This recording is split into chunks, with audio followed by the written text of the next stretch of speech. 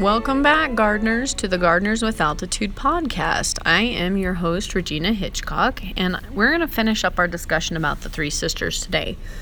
The podcast is going to start out just talking about squash, the last of the three sisters.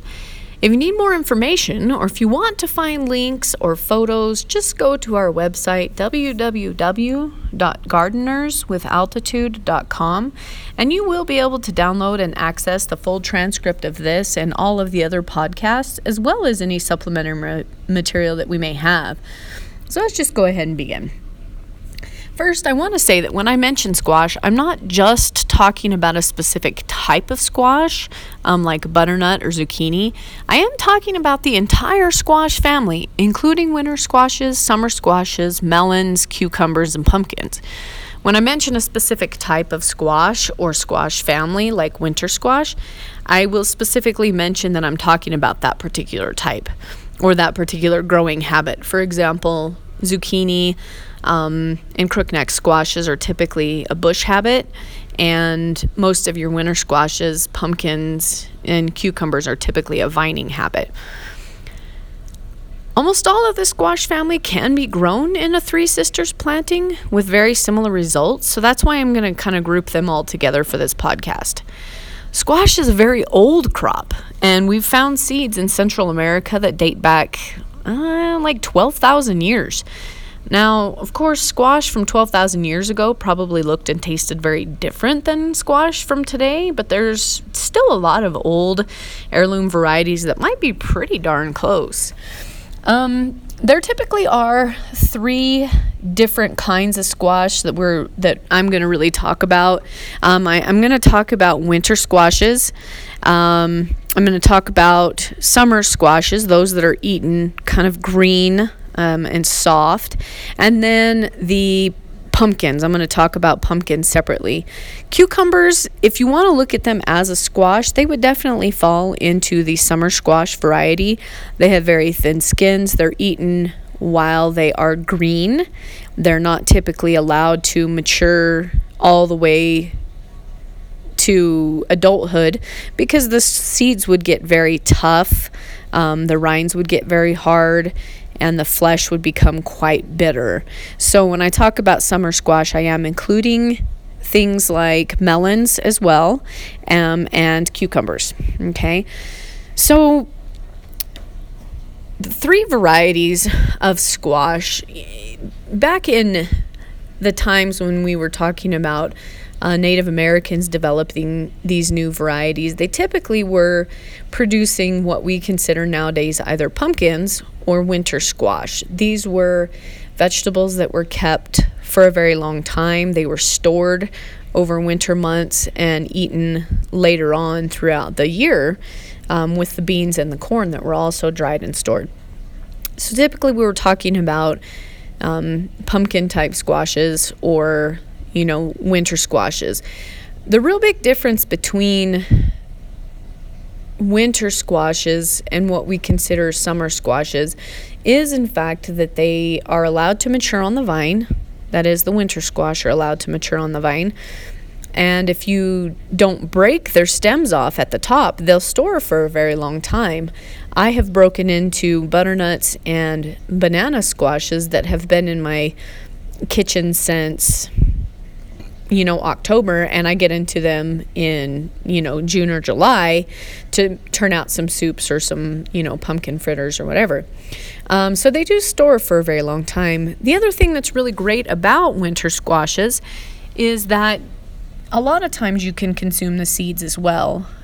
We probably remember as children when we would carve jack-o'-lanterns that we very frequently would roast the pumpkin seeds, and that's quite delicious. They're very good for you. They have a lot of nutrients in them, and they also have a lot of fats that for natives back in the day, they were very important to their diet. A lot of times food was not quite as plentiful in the wintertime, or they relied largely on meat stores and stored vegetables, and so having something that had quite a bit of fat in it was very, very important for the calorie needs of the family. So seeds were very important.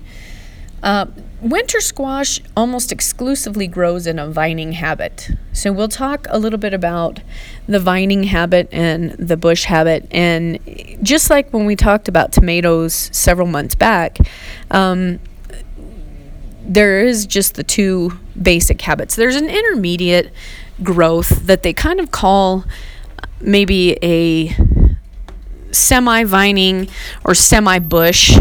They both basically mean the same thing. They basically mean that they're not really a bush crop, but they're not really a vining crop. But for the most part, most squashes, especially winter squashes, do grow in a vining habit. So that's why one of the most popular pumpkins, or one of the most popular squashes, is pumpkins. They vine out. They make these lovely trailing vines kind of sticking out everywhere with these bright orange globes in the middle of the pumpkin patch. And it's very attractive and very fun to do, but it does take up a lot of space. And so, the Three Sisters planting variety, or the planting habit, makes a lot of sense because you have corn growing upright and beans climbing up above that, and then that leaves a lot of space that you can grow vining squashes. And so they really utilize their space very, very well. The other type of squashes that we're going to talk about is the summer squashes. And again, I'm including cucumbers and melons in that, not because they're the exact same. A lot of melons have more in common with cucumbers than they do with like your summer squashes and stuff, like zucchini or crookneck, straight neck, whatever.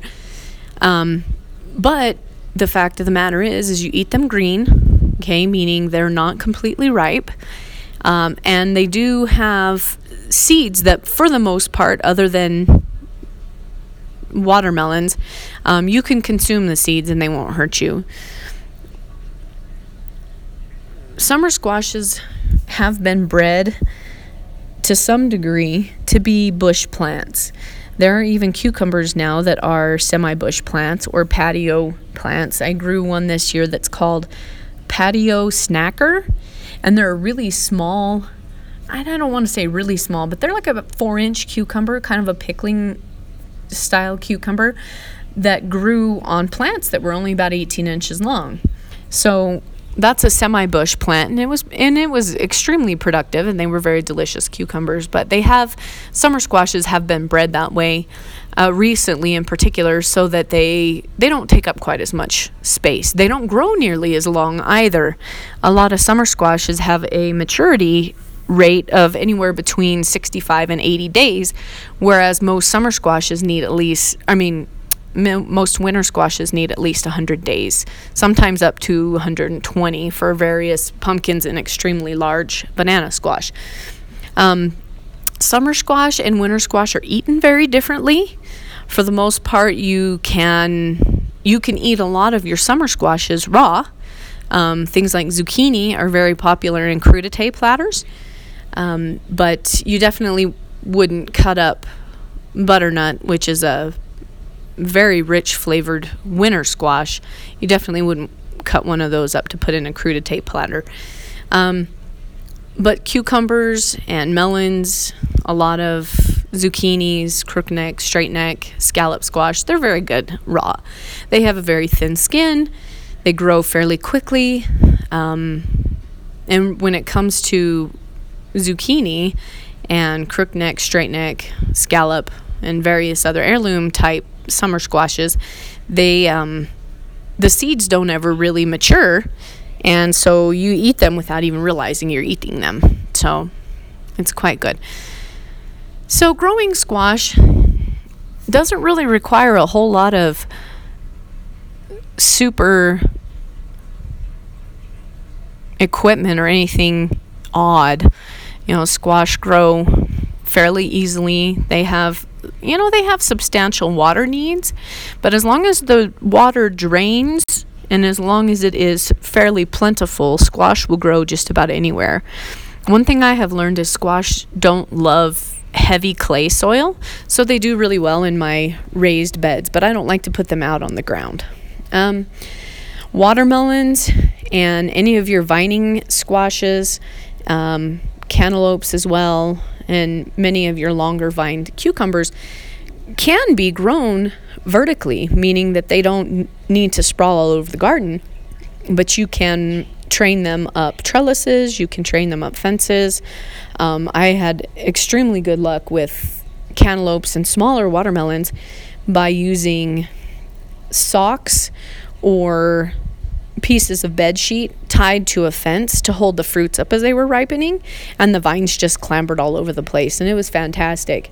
It kept the bugs off of them, it kept them up off the ground in a particularly moist summertime, which that doesn't happen very often around here, but it can be an issue. They will rot if they're on the ground, and bugs love to eat them. Plus, around here we have coyotes, and they like to eat squash as well, and they will come in and they'll eat your squash, your cucumbers, your melons, anything that's on the ground or in their reach, they will eat them up. So tying them up is always a good idea. Winter squashes, as I said before, do need to be cooked. And a lot of times you'll find chopped butternut, or you'll find banana squash in pre-cut packages in the grocery store, and that is fantastic. A lot of times the rind of winter squashes can be very tough, and it's difficult to cut through with a knife. If you don't have very strong hands, sometimes it can be dangerous to cut through with a knife. But you also can bake squashes whole, which is something that I have just taken to doing here recently. Acorn squashes and butternut squashes can be baked whole if you can stab a few holes in them with forks to release some of that moisture. They cook quite quickly compared to, steaming them or whatever, but they have that just delicious, rich flavor when they are cooked or baked in the oven or roasted. So they're quite good. And like I said before, you can usually eat the seeds of the winter squashes, and it makes it nice. So today, that is about all that we have. I wanted to encourage you guys again that if you need more information, if you would like links to some popular varieties of squash, if you would like more information about how to contact the garden club, just look up our website, www.gardenerswithaltitude.com, or look us up on Facebook at St. John's Gardeners with Altitude.